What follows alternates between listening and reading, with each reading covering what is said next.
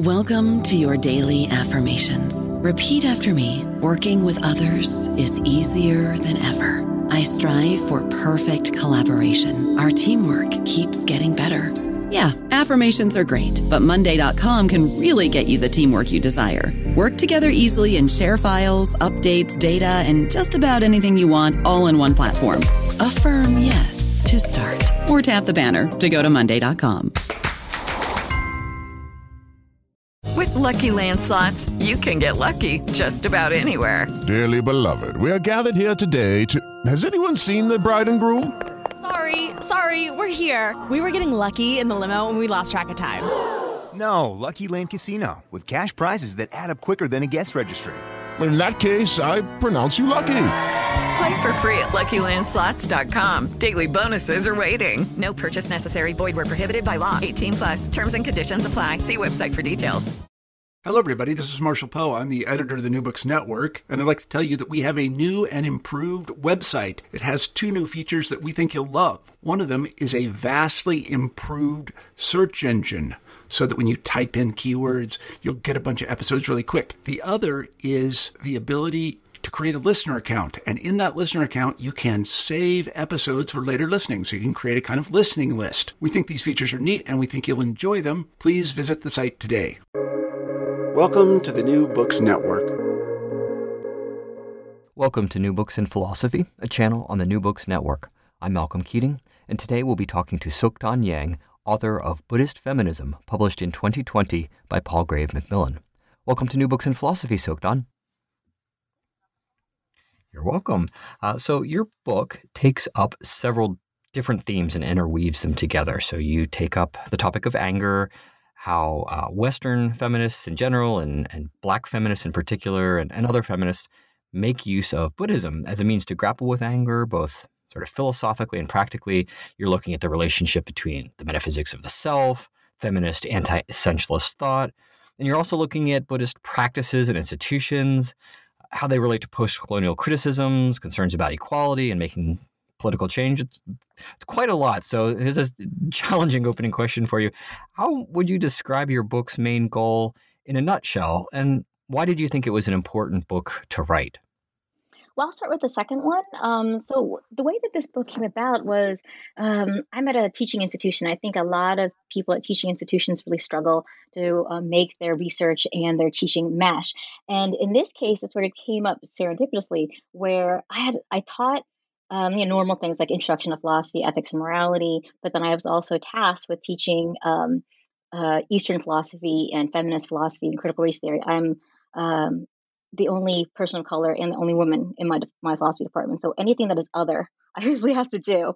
But I also wanted to introduce my students, my entry level, introduction level students to these ideas as well. And I noticed, particularly in the intro levels, that whenever I taught Buddhism before feminism, my students were much more keen to be sympathetic to feminism.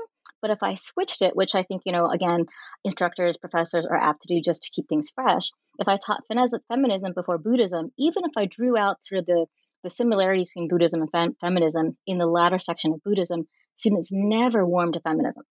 So I thought it was really interesting. And so it made me think that if I could find some literature on Buddhist feminism to sort of frame it for my students, they would be able to be more sympathetic to feminism and see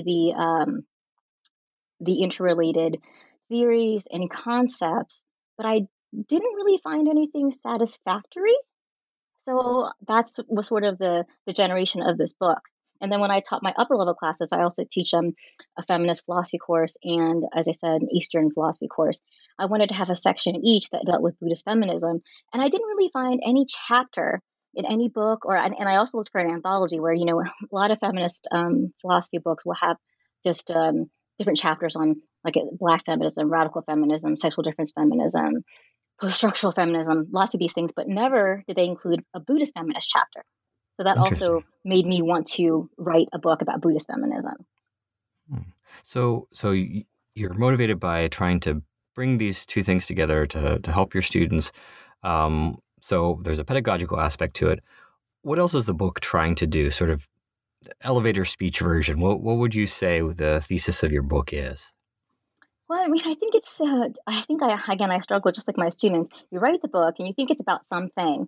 And then at the end, you think, oh, well, really, this is what it's about. I think in the beginning, I just noticed that, I don't know. I mean, I was at a certain stage in my career where I need to apply for a full professor, just something very practical. And I needed a book project. And I wanted to think about what are the different things. And I just started noticing small things, not, just like here and there. If I want to work on Buddhist feminism, why is there so little material? And then when I looked a little bit further, I sort of drew at this. I started to notice this pattern where there were a lot of Western feminists who went to Buddhism particularly because they just felt angry. They were angry, and I thought, okay, well, why is this sort of the common strand, and why does it work for them, or how does it not work for them?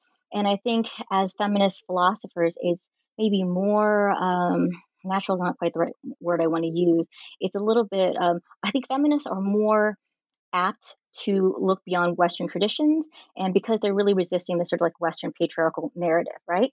But when they do that, I notice that even by going to a different culture, they still gravitate towards male thinkers and male leaders of Buddhist structures. So even while they're trying to break from sort of this patriarchal structure, especially because I think Buddhism can give a more positive, more nuanced reading to anger, which is so much associated with the hysterical woman or with negative emotion in Western philosophy, they don't look to female leaders of Buddhist traditions. And so some might argue, and they certainly do, that there are no Buddhist female leaders. And to that, I sort of challenge them. So in the end, I think it's a reclamation project of how these early Buddhist nuns are these leaders that people overlook because of their,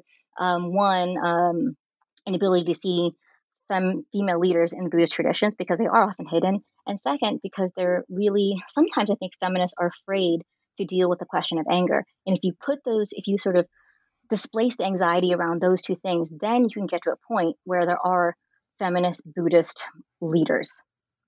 Okay, great. So we'll talk about the feminist Buddhist leaders in the form of the Buddhist nuns once we get to the sort of final chapter of your book, like you mentioned, with the Therigatha and some of these other writings. Let's back up just a little bit and talk about you. You mentioned your pedagogical motivations, the bridging of Buddhism and feminism. But big picture, how did you come to be interested in Buddhism and feminism more broadly? That's also a strange. I think I've always been interested in Buddhism in the sense that my family is from the Theravadan tradition, so we were culturally Buddhist, but I didn't have any way of asking questions and getting answers that were satisfactory. One, I grew up in a Cambodian household, and just the way that culture and tradition is, children don't really ask pressing questions to parents, even if they really want to know something about their culture. It's just not the way that it works. So I grew up in this tradition, but it was mostly cultural for me. So there were shrines in my house, and then there were celebrations that we went to, but I didn't really know what it meant. And when I entered into philosophy, I had more access to that, but then it was filtered through sort of the white European lens, and I could never really make them match.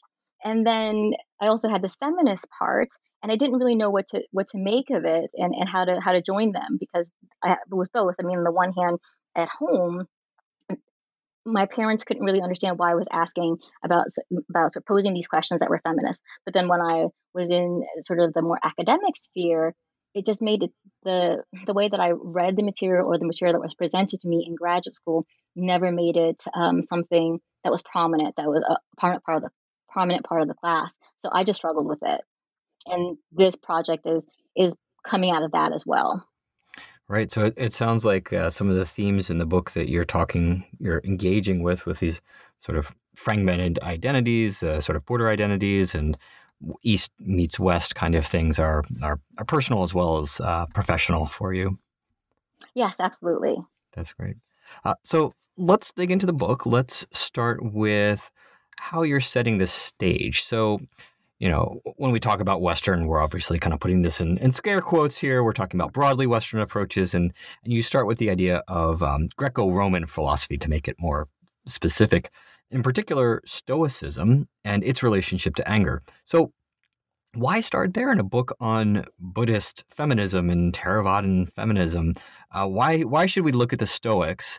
Why should we look at the Stoics on anger to help us get a grip on Buddhist feminism? Right. Yeah. So I say in the beginning that, there are different approaches, there are different ways to write this book. And for me, it is, as you said, a very personal journey. So in a way, even though I was brought up in this Theravadan tradition, my real engagement, and maybe that sounds terrible, is through mostly my academic training. So when I approach sort of the question of anger, it's something that I'm most familiar with in terms of being a graduate student. When I was a graduate student in philosophy, where you would look would be sort of the Stoic tradition or the Greco-Roman tradition. Um, it was not something that I could really pose to my family, although, and this is just an aside, they have every reason to be angry because, again, so I said I was Cambodian. We also fled to America as refugees because of the Khmer Rouge. So it wasn't as if there was not anger in the household, and for good reason. But I could never really unpack that, and there was no way to address it through Buddhism in my household. But when I went to graduate school, you do sort of get these hints, and it's much less talked about, right? Sort of the concept of anger, the emotions in general, but the emotion of anger in particular is something that can be helpful or can be useful. But you do get it in a very you get a more sustained analysis of anger, I think, in the Stoic tradition. So that's where I began. Mm-hmm. And so maybe can you pull out for the listeners here what it is that the Stoics say about anger that is sort of fruitfully juxtaposed with Buddhism? I mean, people might know that Stoicism and Buddhism are often compared together. What's going on the Stoic side of things, first of all, that might make it useful for thinking about it in tandem with Buddhism? Well, there are a couple things. So one, the Stoic tradition does allow for a meditation on anger. So I thought that was really helpful. What does it mean to meditate on anger? And so there's this part where each day you can think about what it is that angered you or what it is that made these feelings arise.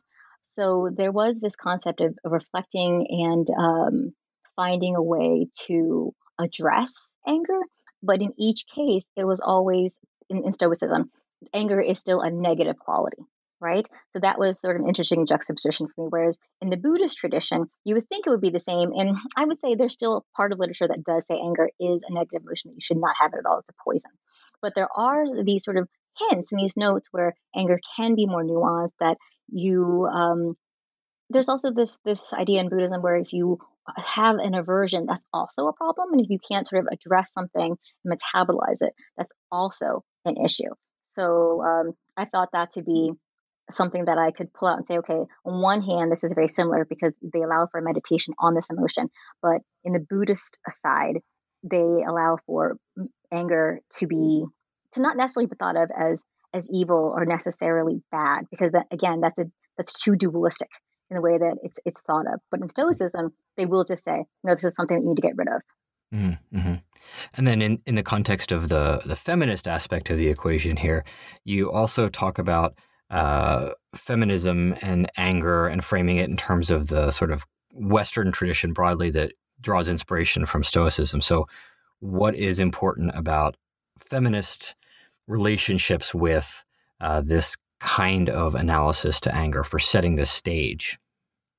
So I think that feminists, and I understand it historically, have not wanted to talk about anger because it's so much the case that women have been, especially women of color, Black women, have been caricatured as angry women. So I can see why there's a desire not to sort of give into that stereotype. There's a desire not to buy into this narrative that somehow women are so emotional, and the worst emotion to have, of course, is anger, because that's what male philosophers have said about women and women of color for a long time. But I think by doing that, there's also a problem, which is to say that, well, are we not doing the same thing? Are we not erasing this emotion, which we have to admit that we all have? So I think that my approach here is to say, well, if Western feminists, broadly speaking, are going to attack the or address or try to be a bit more empathetic to discussing the concept of anger, where are they going to go? There's really no place within Western philosophy, even though the Stoic tradition gives you just a hint of it. But if they want to dominate it, they want to make sure they want to eradicate anger, there's still no place for women to be angry, and having the space for women to be angry and having it be, I don't know, at least a site of political contest. There's no place for them. So that's why Buddhism is a space that they can go to and sort of develop in the concepts of anger. Great. So, and we'll unpack this more as we go through the rest of the book and the other chapters. But just again to kind of set the stage here. So we have, starting with the sort of Western indebted to Stoicism, thinking about anger as irrational, as something to be suppressed, but yet having meditative techniques, and a Buddhist approach which underscores meditation but has maybe a little different relationship to anger. And then we have this feminist intervention here. To help our listeners understand what you're talking about with the Buddhist aspect of setting the stage, who are the Buddhists you're focusing on this book? So you've mentioned Theravadan already, and this may be a term that's new to some of our listeners. So who are the Theravadins? Where do they fit in? Are you talking about Cambodian Theravadins? Is it more broad geographical span? Like, who are you talking about in this book when you say Buddhists? Right. Yeah, that's a great question. So in the beginning, I try to begin with Buddhist leaders and Buddhist academics who Western audiences would be more familiar with. And so certainly I teach Thich Nhat Hanh, who is very influential for bell hooks. There's a little bit on the Dalai Lama, the current Dalai Lama. Those are people, I think, even if you don't know anything about Buddhist philosophy, I think people in America would know who the Dalai Lama is. And Thich Nhat Hanh, I think, is he's a public figure in the sense that he was. There's an association with Martin Luther King Jr. And again, if you were an academic, maybe know that he was influenced in bell hooks, but his writing is also quite accessible. I teach him a lot in my undergraduate classes, and it's somebody who is quite respected in the academic community. But having said that, both of those are actually in the Mahayana tradition, right? So many people, it depends how you split up, because Buddhism is not all the same thing. So Thich Nhat Hanh is from the Zen tradition, even though he was raised in Vietnam and had lived in France and traveled all over the globe, really. So one of the things that I wanted to do was really to talk about the Theravada culture and the Theravadan Buddhist philosophy. One thing I noticed when I was researching this book and just thinking about the questions that I had that I couldn't really get any answers from my parents about was that I also had a really hard time getting philosophical answers from academic sources about Theravadan philosophy, in particular because it's not as if people don't study Theravadan Buddhism. So when I say Theravadan here, I really mean the Buddhism of Southeast Asia. So that would include Cambodia, but it would also include Thailand, Laos, Sri Lanka, those spaces. But I think that most times when people talk about Theravada Buddhism, it comes from either the religious studies angle or an anthropological analysis. And I think there's a real space for philosophy to do some work, but most people just don't do it.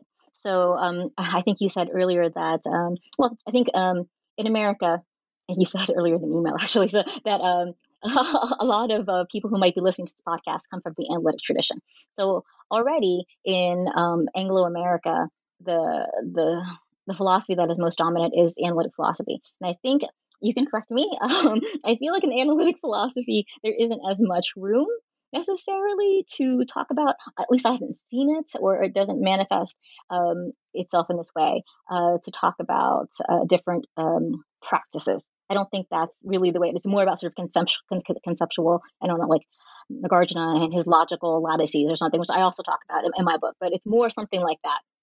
And so there's less attention in the Analytic tradition, even if they do talk about Buddhism, to talk about feminist traditions or practices or cultures, anything like that. That's my feeling, or my takeaway from doing the research. And then even in the continental tradition, which is the tradition in which I was groomed as an academic, there isn't very much talk about Theravada Buddhism, because I don't know, Mahayana and Zen, Vajrayana, all that stuff is just sexier.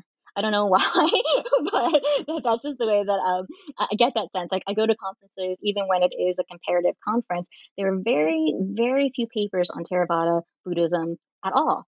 So I also found that to be a hole.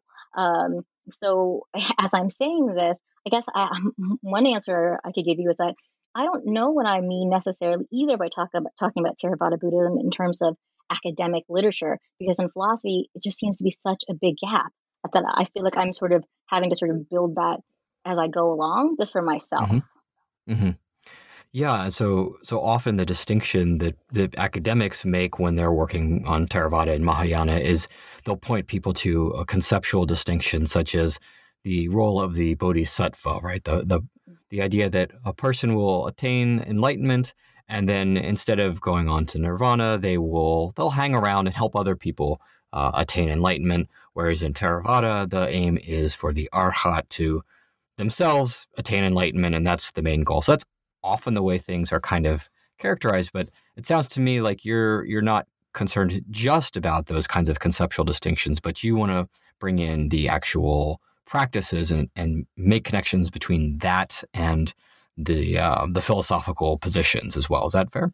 Right. And also just, I like the way that you framed that. So not only is the Theravada tradition, I think for some people, they would say this is like a really irrational tradition, right? Because here you can only attain enlightenment if you become arhat. So, and again, for most traditions, for most cultures, for most countries in sort of the Southeast Asia region, that means that you have to become a monk, right? And that's a very particular thing, which is to say already then that there are no nuns.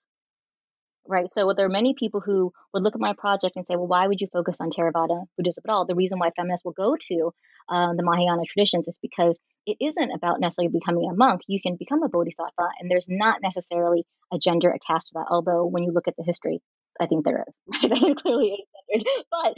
But conceptually and in an abstract way, there does not have to be. It does not have to be gendered. Right, so there's Kuan Yin, who is portrayed as a woman. But in the Theravada tradition, because it is so much, enlightenment is so much attached to becoming a monk, and again, a monk, not a nun, there is no room for a feminist discussion there. And I really wanted to sort of push back against that. So I'm doing it both ways, I guess. I would say that, yes, I do want to engage the culture. And in fact, in some of the articles I've written, I really talk about practices almost, to exclusion, or much more so than I do about sort of the philosophy and the concepts about it. Or I use the practices to push a different type of conceptual understanding of Theravada culture. Great. Well, then let's dig in a little bit more to what your argument is in the book. Again, thinking about the listeners of the podcast, if they know anything about Buddhism, they probably know that Buddhists, generally speaking, are committed to something called no self. Of course, contentious what that is, depending on the multiplicity of Buddhists, as we've talked about. But for your book, what you're arguing is that this idea, as I take it, is consistent with anti-essentialist feminism.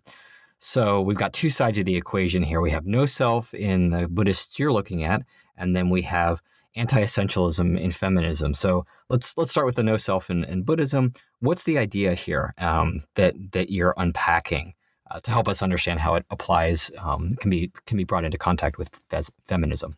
Sure.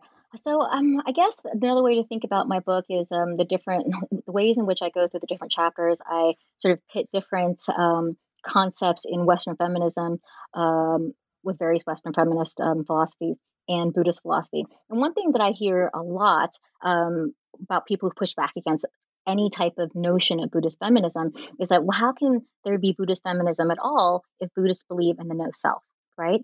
So if there is no self, what does that mean? So it means that all of these properties which we attribute to the self in Western philosophy, a la Descartes, for instance, right, is really illusory, and it's transient. So you can't really say that there is this thing or this particular quality that belongs to me, because in any moment you're shifting. So if you're saying, well, the body is a part of the self, right? And that's something even more than maybe Descartes would say. Like, it's unclear whether you would even get that from Descartes. But clearly in feminist philosophy, in Western feminist philosophy, there is a way of reclaiming the body and saying, yes, this is part of my identity. This is part of there's a level of embodiment that makes me and my experiences valuable and real. This is what is often left out of canonical Western philosophy. So there's that. But on the other hand, if you will come from that tradition where you want to give more weight to the body, how can you reconcile that with this Buddhist concept of no self, which says, yes, the body or the material aspects of ourselves are part of ourselves, but it's not static. It's not stable. How do we deal with that? And I think even in talking about that, I think many Western feminists would sort of agree that, there is a material aspect to ourselves, but you can't say that there's something quite essential about the material, because, our bodies do change, right? So for people, for instance, who want to make a claim that, so the TERFs, right, the trans exclusionary radical feminists who say that, well, there are women, and women are people who menstruate. Well, I think everybody will have to know, and if you don't, then there's some other problems going on, that women don't menstruate our whole lives, right? So it's still even though something is material, it's a transient quality to it. So even though the no self is often picked out as something that would not allow for a feminist philosophy foundation, I don't think it's actually it doesn't contradict anti-essentialist feminist philosophies. So I was at a conference once, and one of my former professors put it very nicely. He said, "Yeah, people use the no self as a way to say that there can't be a Buddhist feminism, but nobody's pushing back against Judith Butler for having an anti-essentialist viewpoint, even though it sort of amounts to something. It's something similar, something comparable." Mm-hmm. Mm-hmm. Yeah, so the idea in and I guess going back here to maybe sort of the Theravadan traditions, thinking about Melinda's questions, a famous Buddhist text that talks about a chariot, right? Where you say, well, what is this thing that we call a chariot? Is it the wheel? Is it and is it the chair? Is it a combination of these? Is it something else? And the Buddhist protagonist says, well, look, it's not any of these things. We just we conventionally call this thing a chariot. So if I'm understanding you right, the idea here is for these Buddhists, this thing that we're calling a self, or that we're calling woman or man or something, likewise should be subject to this kind of analytical destruction, that there's no essence to it. There's things that we're looking at that is sort of the basis for why we call people women and men ourselves, and that's the kind of idea in Buddhism that you're thinking is connected here. Is that fair? Yes, that's right. So I think there might be people who, just maybe put it very plainly. They say, well, how can there be a Buddhist feminism if there's no self and there's no property which is essential? How can they even recognize women as such? And then I think my response is that I think that's a fair question, but there are also many feminist traditions that also don't really recognize women as such, right? That are maybe willing to give up the concept of woman for something that is more pliable. And in fact, they think that woman is problematic and has been caught in sort of patriarchal narratives. So Monique Wittig, for instance, would rather give up on the concept of women, and she'd rather have the concept of lesbian.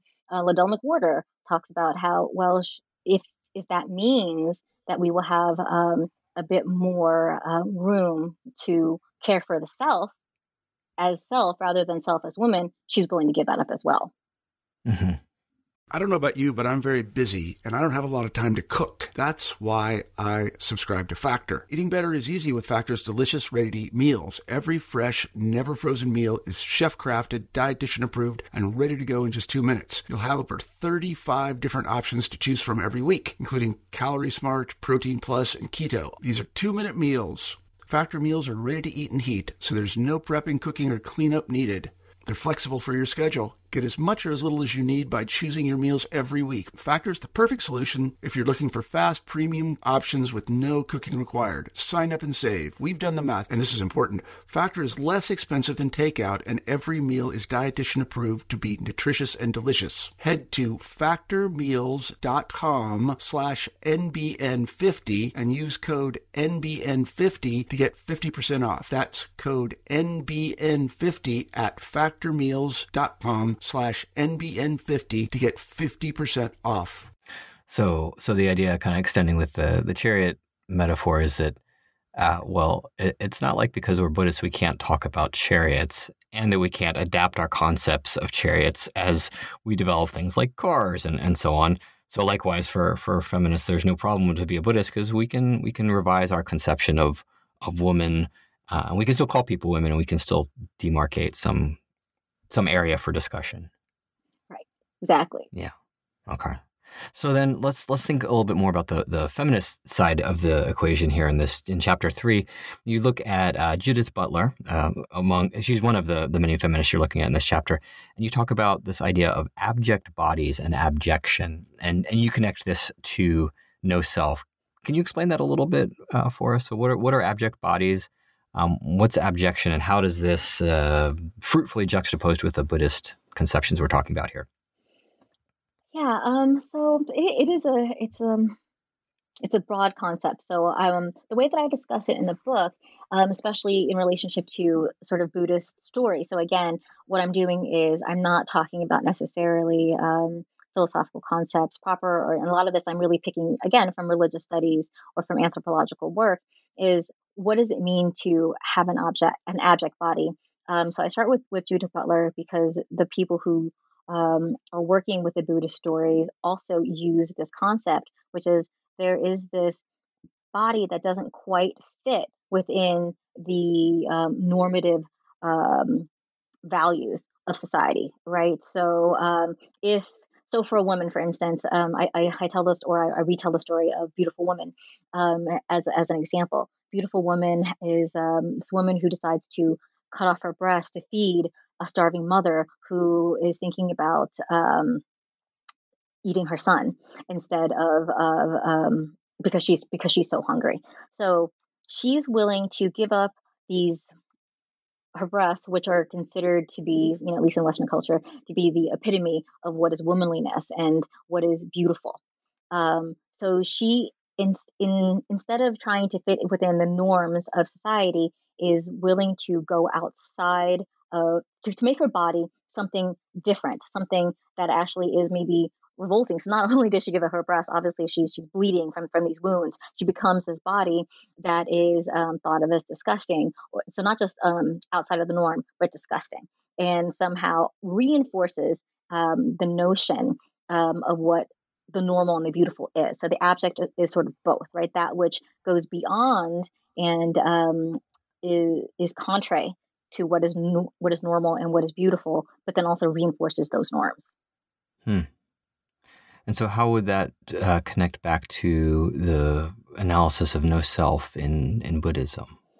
So I think the story of Beautiful Woman is that even though there is this concept that we don't have a self, that we don't have any particular part of ourselves that is essential to us, what we see is that because of that, it doesn't mean that we can't be compassionate, right? That the self that we are, precisely because we are not attached, precisely because Beautiful Woman is not attached to this physical part of herself, which is her breast, she is able to be compassionate. Because she's able to break from the norms that society has set, that is what allows her to give up or not to care about having breasts so she can give to another. So in some ways, the the idea that concern or compassion for another requires there to be a self that we're aiming at and a self that we're having compassion from, that's essential.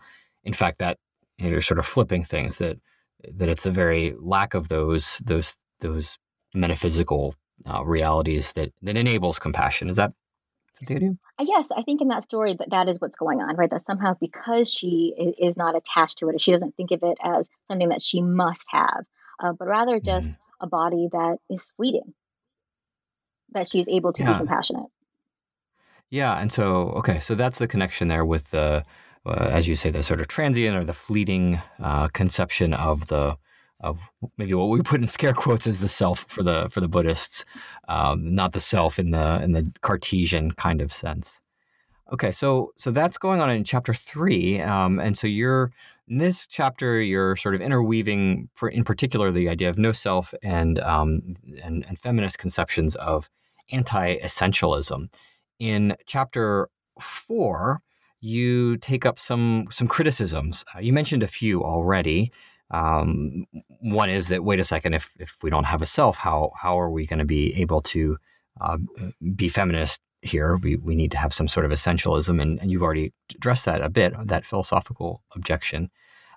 But there's another one that maybe comes more from the anthropological or religious studies literature, and that's the historical record. So one thing people might say is, well, why should we look at Buddhists for a source of feminist philosophy? They're pretty patriarchal. You mentioned the Theravadins. They've just got monks. They don't have nuns. If you read any of the monastic literature, it seems pretty patriarchal, pretty anti-sex, disgust with women's bodies. There's a whole bunch of things going on that you might just say, why in the world would we look at Buddhism here? So what are some of these aspects of Buddhism that pose a challenge, first of all, and then how do you address this challenge? Right. So I juxtapose these two chapters because on the one hand, I would say, well, there are people who push back against Buddhist feminism precisely, in the prior chapter, which is, well, there's no self. How can there be any recognition of women or sort of women suffering? There's no difference between women suffering or men suffering, for instance, if gender is just like anything else, which is an illusory category, right, that you can't hold on to. But on the other hand, there are people who will go the other direction, which is say, oh, no, I think Buddhists recognize women, but they recognize it in such a patriarchal manner that I would also not be sympathetic to Buddhist feminism because the way they treat women and because they pigeonhole women in such ways, it's degrading. It's not helpful. It's oppressive, right?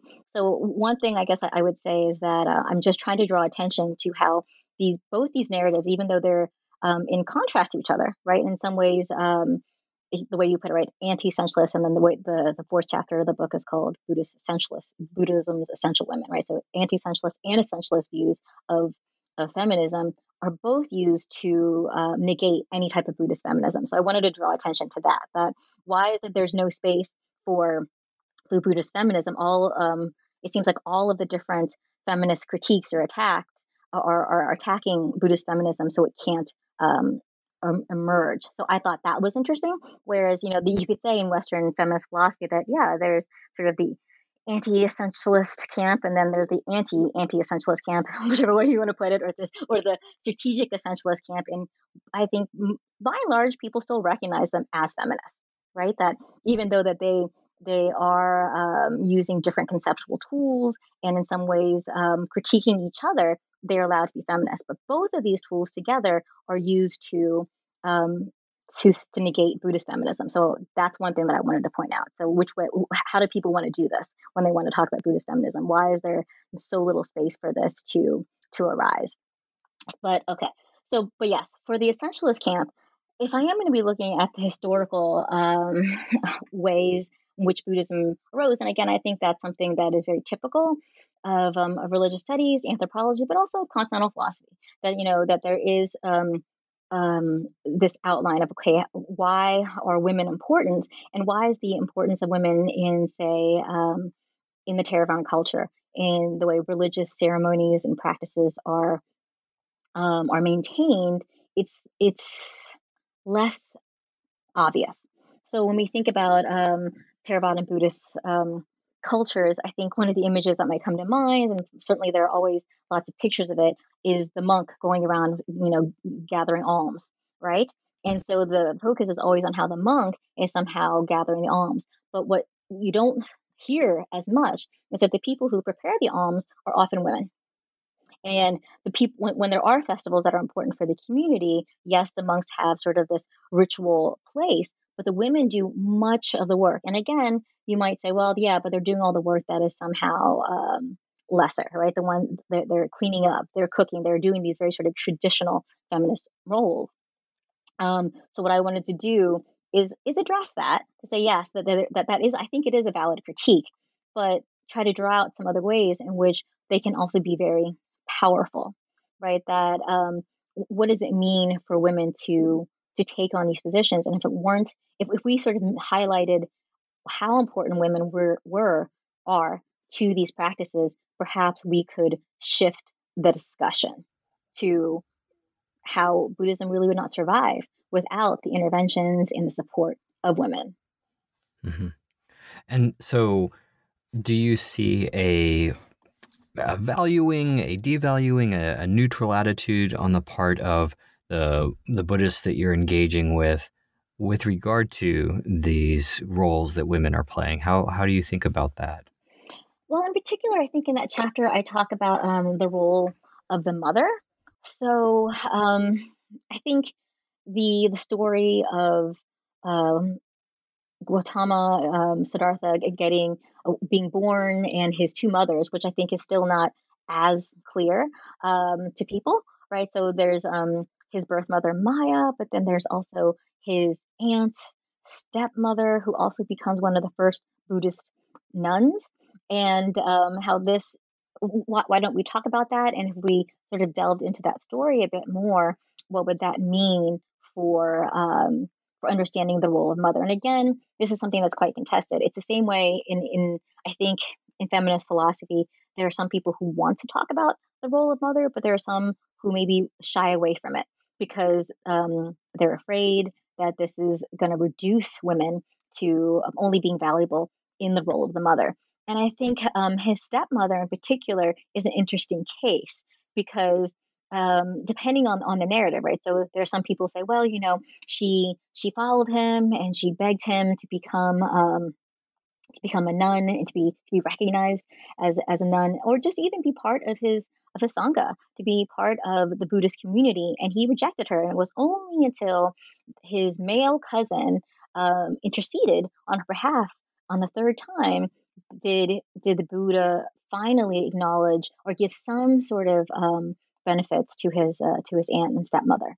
And I think there's a Buddhist retelling, which is, no, that's just a patriarchal version of it. Another version is that it was basically the first women's march where she chased him down in a dogged manner and made him recognize who she was and that she was not going to give up. And I think that type of retelling is actually quite important. And here, it also, I think, it plays with the concept of mother. So she is his mother, but she's not his biological mother. So there's a lot of power in thinking about who are these women who do take care of us. And if we only think of mothers as biological women or women who give birth biologically to sons and daughters or their children, that I think is a patriarchal narrative. But this one, I think, allows for greater play. Mm-hmm. So it kind of goes back to that anti-essentialism that, like with the chariot, we can call things a chariot even if there's no chariot essence there. We can use the word mother and the concept of mother to people who aren't biological birth mothers, you might say. Exactly, and this allows for us to think about the role of caring, the role that women have in caring for also just Buddhism, the tradition, and the philosophy, which is what I'm going to try to draw out later, right? So not just not just the cultural practices, but the philosophical concepts too, which they are not given credit for. Right. Yeah, let's. There's one other thing in this chapter relating to mothers that I thought was interesting, and this is brings us back to the topic of anger, which I think we're going to see come back in the next few chapters too. So you focus on Thich Nhat Hanh and his argument that one way to transform anger, not suppress it or push it down, but transform it, is by cultivating a kind of loving kindness like a mother. So this is one of the ways that Buddhism seems to be different from Stoicism. We're not suppressing anger; we're cultivating other attitudes. But you find something interesting in his use of this mother figure from a feminist perspective. Can you say a little bit about that case? Right. So he does use a very gendered metaphor for anger about, we should think about our anger as a mother would respond to a crying child.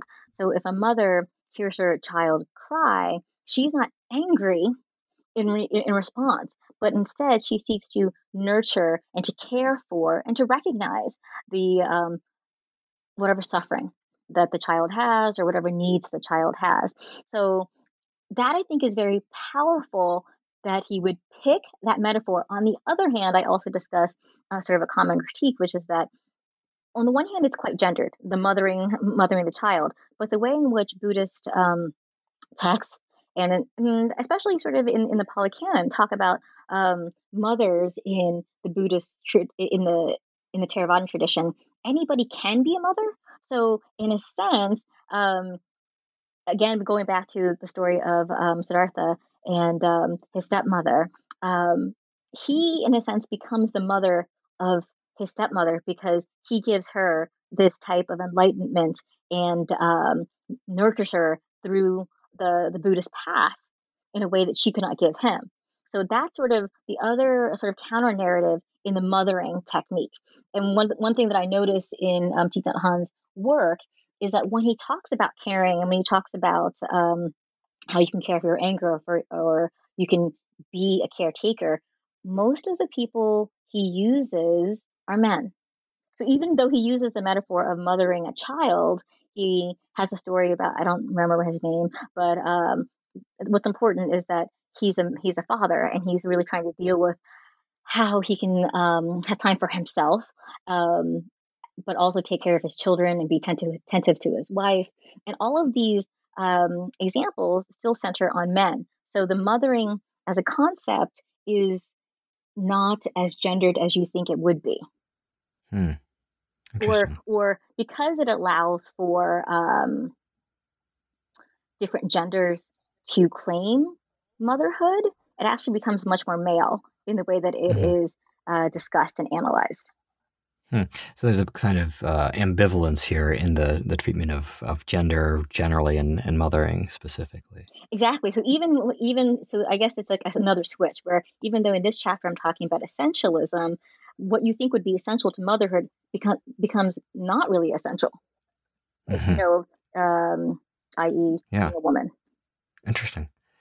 Well, so far we've talked a lot about individual emotions and attitudes, like the cultivating of compassion with Thich Nhat Hanh and so on. But in chapter 5, you turn to an implication of a feminist approach to Buddhism, which is that there are social and political implications. So in this chapter, you look at what you call the principle of non-discrimination, this philosophical concept, and its application to white supremacy, capitalism, patriarchy, and other social political structures. And in this chapter, you do this in one way by looking at the work of Bell Hooks, who, as you've said, is a feminist and a Buddhist. So again, here we got kind of two aspects. Let's start with the principle of non-discrimination. What is this principle? And then we can turn to how it applies to Bell Hooks and Black Buddhist communities. So the principle of non-discrimination, I really want to set it up as a way of not becoming attached to particular things, concepts, ideas, right? So I think that's something that people might pick up through pop culture about Buddhism, right? That if you're too attached to your material things, if you're too attached to, I don't know, your favorite food or a loved one or a particular feeling, that is something that is really negative. That's something that's bad, and you need to somehow hammer that out, or it's something that's stopping you from gaining this path of enlightenment. So this attachment or this desire, I guess, is another way to put it. And so I think people know or have heard that Buddhists would want you to get rid of your desire, right? That if you get rid of your thirst and your craving, then you'll get rid of suffering, right? That's part of the Four Noble Truths. Um, but the other part of that, or I think something that is less discussed, is that you also should not have, or you should work on sort of identifying what types of aversions you have, and somehow to want to get rid of something, to make something go away or want to erase something is also not properly a Buddhist thought, right? That it somehow doesn't fit within the Buddhist narrative of having sort of equanimity towards life, because that, in a sense, is sort of the opposite, or sort of like the flip side of desire, right? So having a perspective of non-discrimination is neither to be attached to it in terms of desire, but neither wanting to eradicate it in terms of an aversion. So that sort of, I want to say something like a middle version of it. Mm-hmm. Good. So we're not averse. We're not clinging. It's something else. And so, how does that then, that Buddhist idea of forging this middle way between aversion and desire, how does that connect to Bell Hooks? She's a Black feminist and Buddhist, and she's focusing on the United States, that context, and looking at what you're looking at is non-discrimination and anger in particular in this context. How do you make the connection here? Right. So in the prior chapters, I really talk about the different ways that are, as you said, philosophical and conceptual, that are roadblocks to Buddhist feminism. In particular, the anti-essentialist version of the no self, or the essentialist concepts of the mother, for instance, right? And so those have both philosophical implications, but also practical implications, right? Especially the one of the mother. How do we understand what who or what a mother is in Buddhist traditions, and how are they able to practice? And I see the chapter on Bell Hooks as something of an extension of that too. So Buddhism is valuable for feminists, not just because of the conceptual ideas and the framework that it brings along, but what are the ways in which it really changes the way that women or cultures can push back against patriarchy and actually challenge notions of patriarchy. So even though they have this concept of non-discrimination, I want to say, is this just a conceptual non-discrimination? Or what would that mean if I sort of flipped it, or if I wanted to put like a different emphasis on non-discrimination on a practical manner? Right. So just as they have a conceptual, abstract understanding of what the mother is, what does it mean in practice? So they have this concept of non-discrimination, but as Bell Hooks points out, in many Buddhist communities, there's a large amount of discrimination. And when we move to, say, American or Buddhist communities in the U.S., for instance, it is there's this data on this, that most convert Buddhists are white privileged people, right? So there's very little space for people of color, unless they are, again, heritage Buddhist practitioners, and then they're also sort of looked down upon, as if they're not really philosophically interested in Buddhism. And I guess I would say that I maybe played into that myself a little bit, and just sort of talking about my own history, that when I tried to talk to my mom about it, I'm not sure if it was cultural or other reasons, I have very little information coming from her about what Buddhist philosophy is. And I had to go to these white intellectuals that raised me in this intellectual tradition of Western philosophy, to try to get at some other answers. So there's that. But then particularly, I think for Black practitioners, Bell Hooks is going to bring out how, why is it that people don't really know that Bell Hooks is a Buddhist practitioner?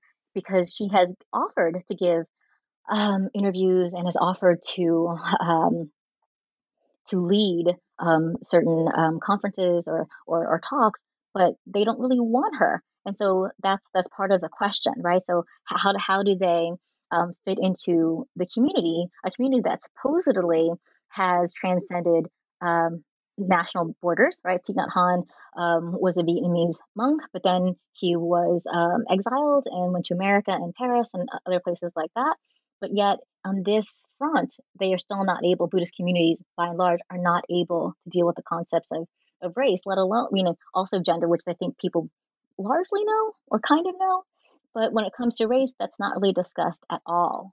So what is this idea of non-discrimination, and can Buddhists put it into play, especially in relationship to race? And for someone like Bell Hooks, and who is not afraid to say that she's angry, I thought that was particularly interesting, right? That obviously, if you are someone who is quite skilled at critical thought and take Buddhist philosophy seriously, but you're still not really allowed into the inner sanctum or even just recognized as being part of the community, that would make somebody not just hurt, but also angry.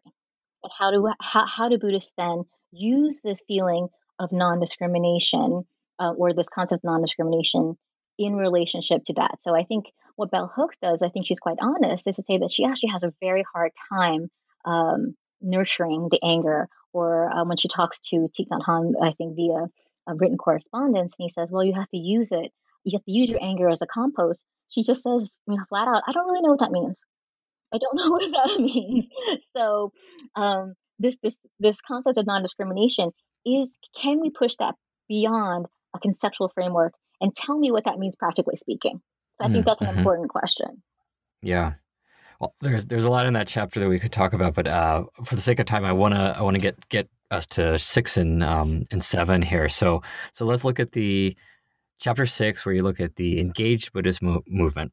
So there's another chapter that talks about politics, and here again you're returning to Thich Nhat Hanh, and you juxtapose it with post-colonial feminists. So not necessarily feminists who are Buddhist. So for instance, Gloria Anzaldúa, is that right? Yes. Yeah. So let me just read a sentence in that chapter kind of stood out to me. So you say that there's a similarity between post-colonial feminists and Nhat Hanh's work. And it's a similarity that suggests that complete allegiance to the oppressed is not the key to greater inclusivity. And this sentence kind of stood out to me because, at least at first reading, it seems to run counter to the emphasis that's predominant in a lot of modern and political contexts, especially in the United States, that focuses on oppressed peoples, right?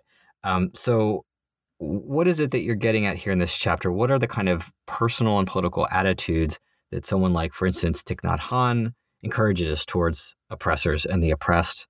And then we can talk about Anzaldúa. Right.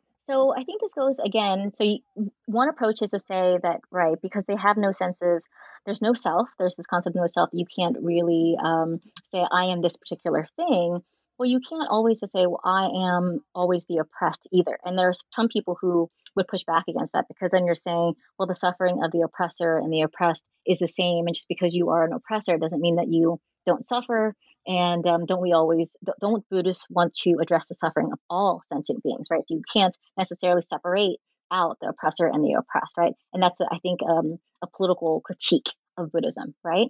And I think someone like Thich Nhat Hanh, he goes right at it. He's not, in a way, he's not afraid to say it. I mean, he has this poem where he says, call me by my, I'm going to get it wrong, call me by my true name, something like that, where he says, I am both the pirate who raped the girl, but also the girl who got raped. So I think in that poem, he's really saying, I'm not only associating with the oppressed. In fact, he is basically saying oppressors, we are also oppressors in our own way. We have to recognize that.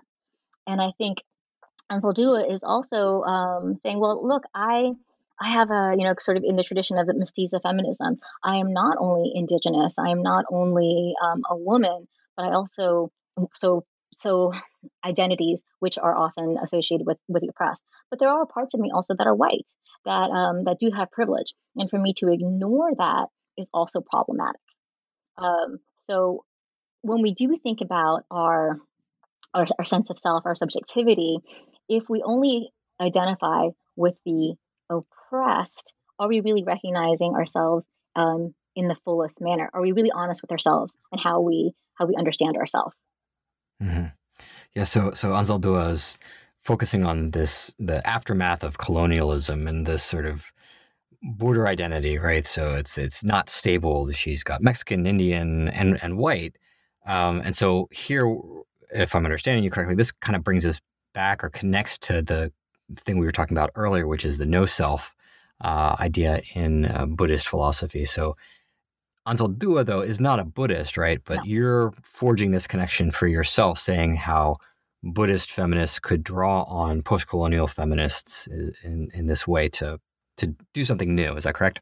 Right. And I'm sort of also drawing attention to what I think is interesting is that, so what does it mean to be a post-colonial feminist? You don't have to be from Latin America to be a post-colonial feminist, right? So there are people indigenous peoples in New Zealand or Australia who also identify as post-colonial feminists, right? But then, especially if I'm going to go back to the elder Buddhist nuns as sort of a model of Buddhist feminism, in what way does post-colonial feminism not actually work as an identifier? One, I would say that Buddhist women are not lumped in somehow. Maybe that's a good thing, maybe it's a bad thing, but they're not identified as post-colonial feminists in any way, right? If you read any type of chapter on post-colonial feminism, you're not going to see it. And then, so it's sort of a misnomer in that way, especially again, if I'm going to go back to the elder Buddhist nuns. But on the other hand, a lot of the things that I'm going to try to pick out in terms of what Buddhist feminism could do or what feminist philosophy can take from Buddhist practices or the way that women practice Buddhism in Southeast Asia, for instance, can fit within post-colonial feminist philosophy, especially if I'm going to go to Maria Lugones, how she talks about how women can sort of claim anger and how anger makes them able to be in touch with a different type of identity, like a second world order identity. I think there are many ways in which Buddhist women in Southeast Asia can do the same, but yet there's not that connection being made in the literature that exists. So even though people might say, well, look, post-colonial just doesn't even make sense. This is pre-colonial. How are you using these ideas? And you're pointing to some sort of deep conceptual connections here that are also practically implementable. Exactly. So, I mean, again, I think that term is, so there's also the decolonial and, but why is it again, I'm also sort of pointing to this gap. Why is it that women who practice Buddhism or women from Southeast Asia in general are just absent from that conversation? Yeah, there's a gap and a mission. Let's talk about that gap then. So your final chapter focuses on Buddhist nuns, bhikkhuni. And as we talked about at the very beginning of this podcast, this is a tradition that's really in many ways diminished or almost absent throughout Asia, insofar as there's a focus on monks.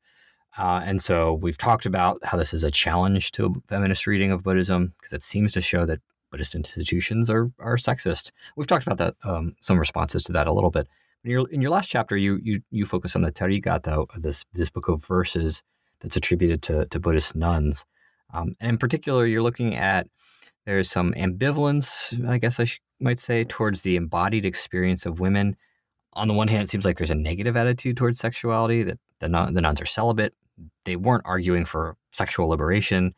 But on the other hand, you see a kind of feminist undercurrent or a potential feminist reading here. So maybe can you tell us about that? And then the second piece that I want to make sure to come back to is how this relates to the theme of anger that we've been talking about throughout the book. So what's feminist going on here is the first question, I guess. Great. Yeah, no, those are two great questions. I do think they're interrelated. So I think one of the reasons why many scholars don't look to the Therigatha is because they feel like, well, wow, when you read this, it's so anti-sex, right? That, I don't like sex, and the snake is dirty, all of these things, like all this imagery that just seems to scream I don't know, sort of patriarchal purity in a way, right? So there's that. And I do address that and I say, well, I understand that. But in context, you have to note, though, that the way in which that Buddhist nuns reject sex and sexuality is still actually much more nuanced and much tamer than the way that monks reject sex and sexuality. So if you juxtapose those two, you see still a more nuanced version with the Buddhist nuns. On the other hand, even though that the Buddhist nuns are sort of backing away from sex and sexuality, in some ways very much so denouncing sex and sexuality, I do understand that. I think it's a valid critique. What they're not backing away from, and what I think Western scholars and Western feminists don't pick up on, that I'm trying to draw out, is that what they don't back away from is anger. A lot of these women are angry, right? So if Western feminists only see how other cultures and other women of other cultures respond to sexuality, and that's somehow the litmus test, they are missing out on other ways to understand certain concepts and practices that could actually unify more women. And that is really the response to anger. And in particular, what I want to say is I think it's interesting that someone like Bell Hooks or Irigaray or feminist philosophers will say, wow, this is really amazing that the Dalai Lama and Thich Nhat Hanh will just come out and say, yes, I'm angry. Yes, I'm sometimes angry, and I don't deny it. But they're always looking to these men in response to anger and in acknowledging their anger. But when it comes to women who do the same, it doesn't register at all because they're so focused on the question of sex and sexuality. So I want to sort of highlight that more and sort of de-emphasize the sex and sexuality a bit and say, if you do that, then you get this narrative, which allows there to be a connection between the way that Western feminists want to laud Buddhism for its response to anger, and then also the women who in Buddhist traditions and cultures who also have allowed for anger to appear and to say, yes, we women have been treated in a particular way, and we are angry, and there's not a problem with that, right? But also there's a recognition to sort of put those two in dialogue more directly with each other, rather than Western feminists, Buddhist men, anger. Mm-hmm. Mm-hmm. And where do these Buddhist nuns in these texts, where does their anger emerge? What's its target? How is it characterized? So I think there are some poems where they will say that, yeah, I'm angry in the way in which I had to share a husband with my own daughter. And because of that, we have decided to follow the path of of nuns. And you see this also inside the Christian tradition, which is that, yes, there are many things about religion in general that's oppressive to women, but there are also parts of religion that allow women to be free of men. So especially in the Buddhist nuns and their community, it is a community of women. So they don't have to be married. And sometimes in certain cases they actually leave their families to become Buddhist nuns. So if you are in an abusive relationship and you have a Buddhist female community who will take you, then that is a way for you to free yourself from male abuse. Your father, your husband, whoever that is. But then there are also passages where the women have a different attitude towards anger. So there's one where a servant girl is trying to get away from her female master because she's angry with her. But then when she goes down to the water to fetch some water, she sees a man who is sort of deluding himself in Hindu practices and Hindu concepts of the self, and she thinks that's actually much more dangerous. And I think that poem actually shows how there is a more nuanced version of anger there too. That okay, yes, so there's a woman who is angry with her, but she doesn't think she thinks it's troublesome, bothersome. It's not something she wants to be around. But what you see is that this other way in which people are attached to rituals that are illusory or further someone's delusion, that's much more probable.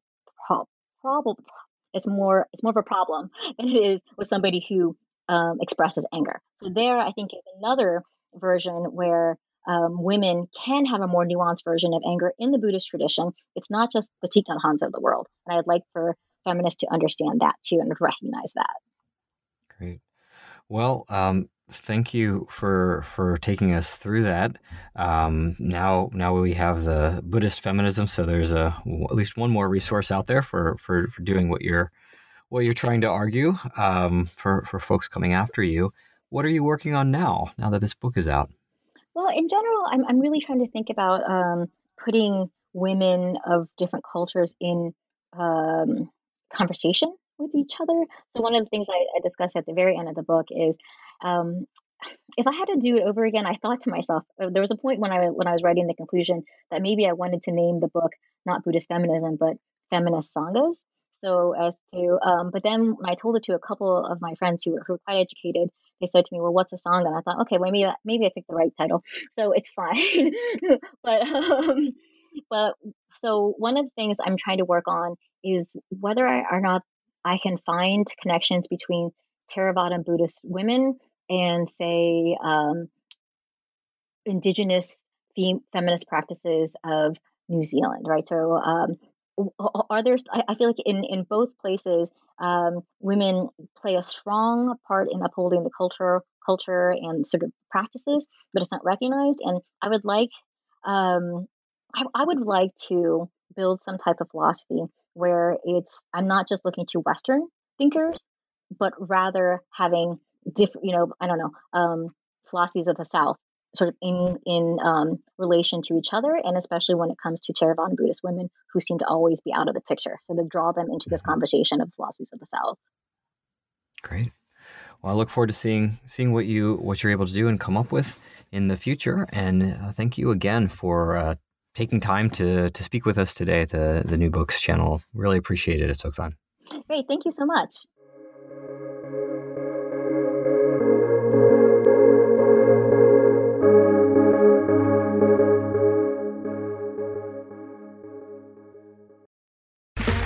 Okay, round two. Name something that's not boring. A laundry? Ooh, a book club. Computer solitaire, huh? Ah, oh, sorry, we were looking for Chumba Casino. That's right, ChumbaCasino.com has over 100 casino-style games. Join today and play for free for your chance to redeem some serious prizes. ChumbaCasino.com. No purchase necessary. Void where prohibited by law. 18+ terms and conditions apply. See website for details.